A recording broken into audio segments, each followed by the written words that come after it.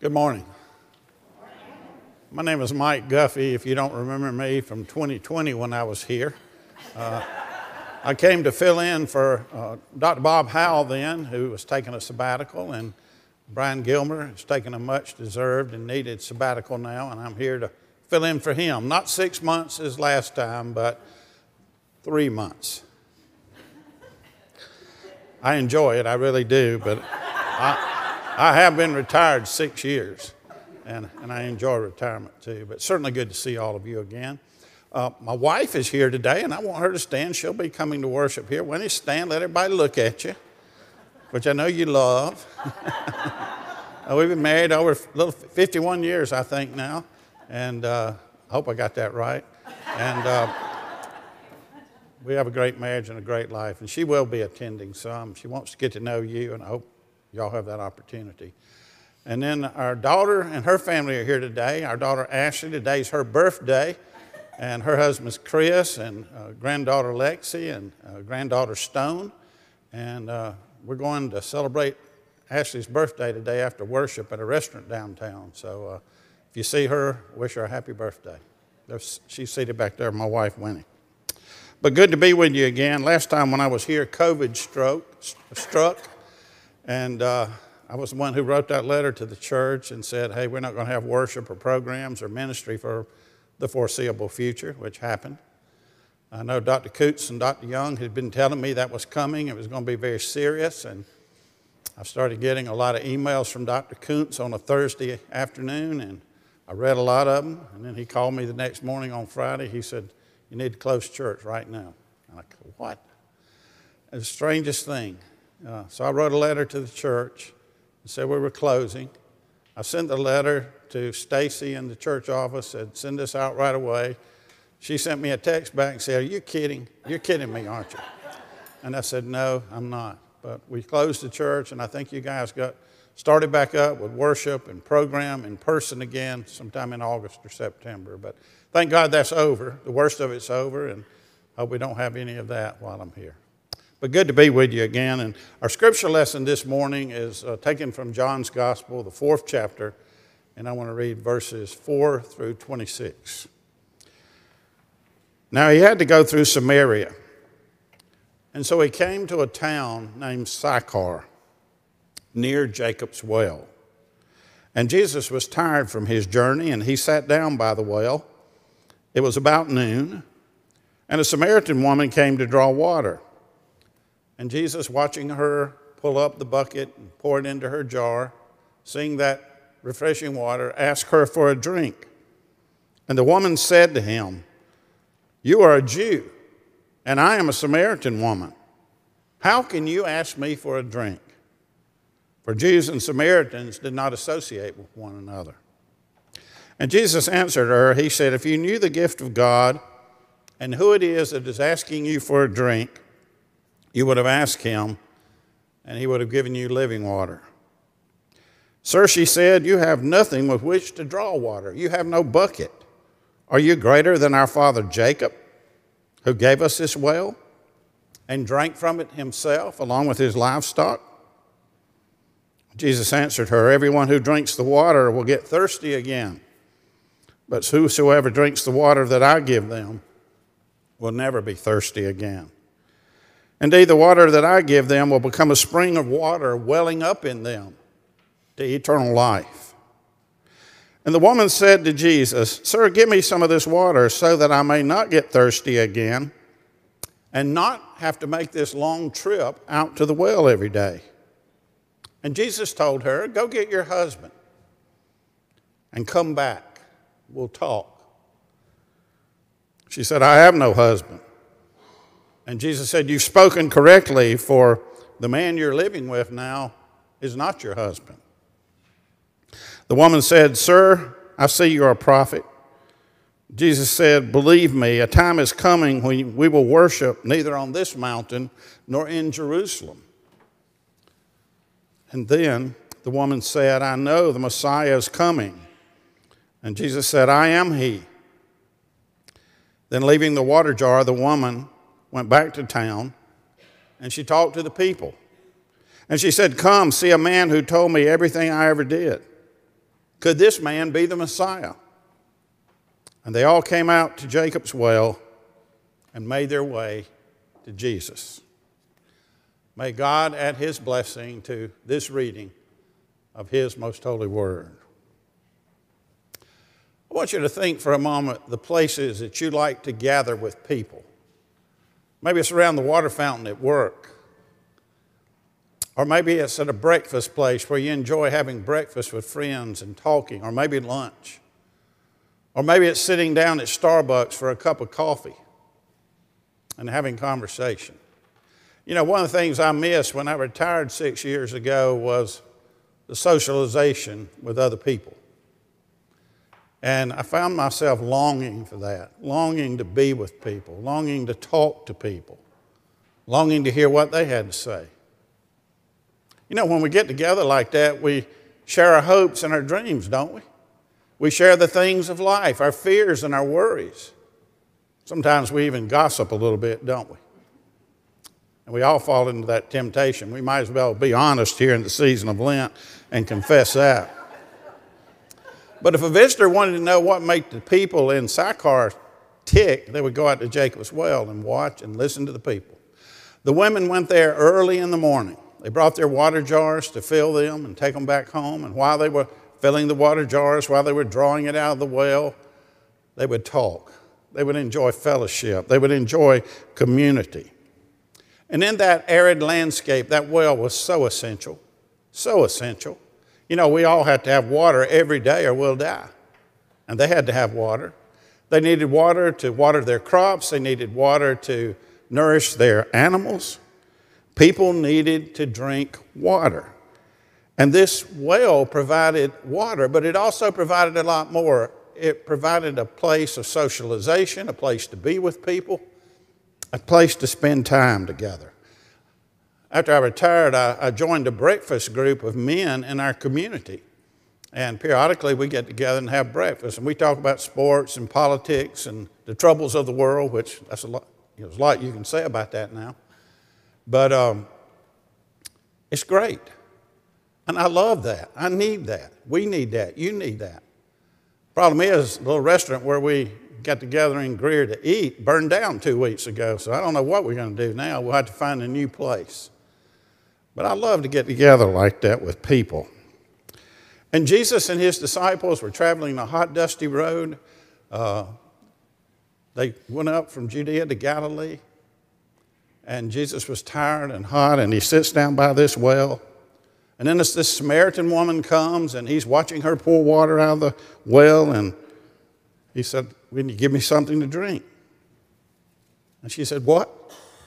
He said, "Will you give me something to drink?" And she said, "You're a Jew, and I'm a Samaritan, and we don't have anything to do with one another." And that was right. They had a 400-year battle about worship. One worshiped in one place, one worshiped in another place. They didn't worship the same way, and they were angry at one another. And she was shocked that Jesus would say that. And if you were a Samaritan and you're walking down the street and you saw a Jew, you just hold your head up and walk by. You don't even look at those people. Another thing about it is that Jesus was a man and she was a woman, and men and women didn't associate like that.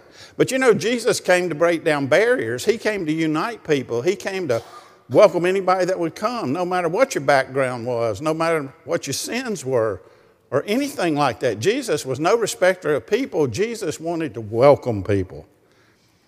And this woman, though, was startled. You know, she said, "You're not on," she didn't say this, but the implication is that Jesus was a rabbi. They called him rabbi. And rabbis didn't talk to women in public. You just didn't do that. It'd ruin your reputation.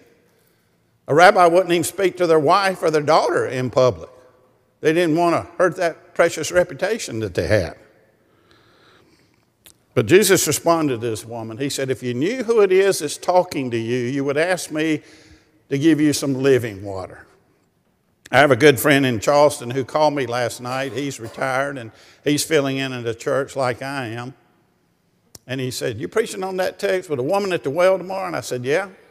He said, "What does living water really mean?" I said, "I think it means the love of God offered to people, the forgiveness that God offers us. I think it means that Jesus died on the cross to save us for our sins, and that living water is that new life that we find in Christ. And he said, well, I guess you're right. You're right. But it's kind of tough, isn't it? Living water. You know, I love that fountain in your columbarium. And I look at it outside the senior minister's office, and it's this big water jar. And water's just flowing out of it, never ending. Grover Putman told me this morning, never turn that off. It's always going, always going. And I remember when it was flooding with water last time I was here. That's living water. That's moving water. That's what we would say here on earth, but what Jesus was talking about is life-giving water. Gives us new life in Christ. At this point, the woman thought a minute. She said, well, maybe I would have some of your living water. Maybe I'd never thirst again. Maybe I'd never come out here to this well and have to fill these jars again. Yeah, give me some of that water. And yet there's something in Jesus' offers that she observes is deeper than just water, about this new life in Christ. And perhaps she even allows herself a moment to think that maybe this shriveled soul of mine can get this water, and maybe I won't feel like I do, so worthless. You know, why did she go to the water at noon? That's when she went. The other women went at morning. She was an outcast. She wasn't worthy, they didn't think. She would walk out to the well at noon. They'd point fingers at her. They'd gossip about her. Some of the men would offer her cat calls. She was an unworthy woman, and she felt unworthy, and she needed something. And so she said, sir, give me this water you're talking about. But then Jesus changes the course of the conversation. He says, well, go get your husband. And she said, I have no husband. He said, indeed you don't. You're living with a man you're not married to, and you've been married 5 times already. There's no telling how many marriages she would have had if she hadn't met Jesus at Jacob's well that day. I read a book one time called Reframing by Don Capps, and it's a book about pastoral counseling. And the main point of that book is that when you do pastoral counseling, and I've done a lot of it, that you have to get to the real issue. You know, people will come in and they'll talk, but they won't really tell you what the real problem is. You have to draw it out of them. And Jesus was so good of drawing this woman's, the real issue out of her. She felt unworthy. She felt like an outcast because she had been married 5 times and was living with a man she wasn't married to. She knew that was wrong. You know, I had a man in a church I served called me one day and he said, can you talk to me? And I said, sure. And we made an appointment and he came into the church office and we sat down and we talked a little while, but we weren't getting to the real issue. And I said, well, I see you and your family in church every day. He said, yeah, we're Christians. We come to church every day, every Sunday. He said, you know, I'm an unhappy man. He said, I own my own business and I make a lot of money. He said, that's not the problem. He said, I have a wonderful wife. He said, I have 2 daughters. He said, I have a beautiful home, a home at the beach. I've got everything anybody could want, but I'm miserable. And I said, well, you're a Christian? Well, we come to church on Sunday. I said, are you a Christian? Are you a disciple? Are you a follower of Christ? And he really didn't understand what I was talking about. And for the next 5 weeks, he came to my office and we talked about that. We went through the scriptures and we talked about God's love and God's grace and how God loves everybody and how our sins are no obstacle between us and God. At the end of 5 weeks, he said, I'm a church member, but I wasn't a Christian. I said, no. And he confessed his sins. He confessed his faith in Christ. He accepted that living water that Christ offers. And he said, I'm going to do better. I'm going to be a follower of Christ, not just a church member. I said, good. And he came back a couple of weeks later. He said, I need some help. I need some help to get me through this, get me through this change I want to make. I said, well, we're starting Disciple Bible Study in a couple of weeks. You need to take Disciple Bible Study. He said, I will. And I said, it's 34 weeks long. I said, you have to meet 2 hours. The group will meet 2 hours once a week. You have to read scripture every day and commentary every day. Okay, I will. And he came to me in December and he said, boy, I'm loving Disciple Bible Study. I've never read the Bible before, he said. I said, you're drinking that living water, aren't you? He said, yeah. He came to me at the end of the 34 weeks and he said, could I teach disciple Bible study next year? And I said, I see no reason you can't. And he started teaching disciple Bible study. And I moved to another church and I was gone for a while. And when I retired and we moved back to Greenville, we were going to put a fence in across our backyard, our neighbors and us, and split the cost. That was a great thing for us. And she called me one day. The lady said, listen, I got a man over here to talk about building us a fence. I said, okay. And I went over there, and it was the man that I'm talking about. And we hugged each other. I said, are you still teaching disciple Bible study? 18 years later, he said, yes. And he experienced change. He had new life. He had vitality. He had peace. He had satisfaction. He had everything that was lacking before. And I think that's what Jesus is saying to the woman at the well. You know, you need this living water. You need this relationship with Christ. And not just one on Sunday. You need one every day of the week. You need to read your Bibles. You need to pray. You need to be in a study group with people. And that will change our lives. It really will. And so at noon one day, the great I Am shows up at the well, Jacob's well in Sychar, and he talks to a woman. And this woman, after they had talked for a while, she drops her water jar. She leaves them there. She goes back into the town of Sychar.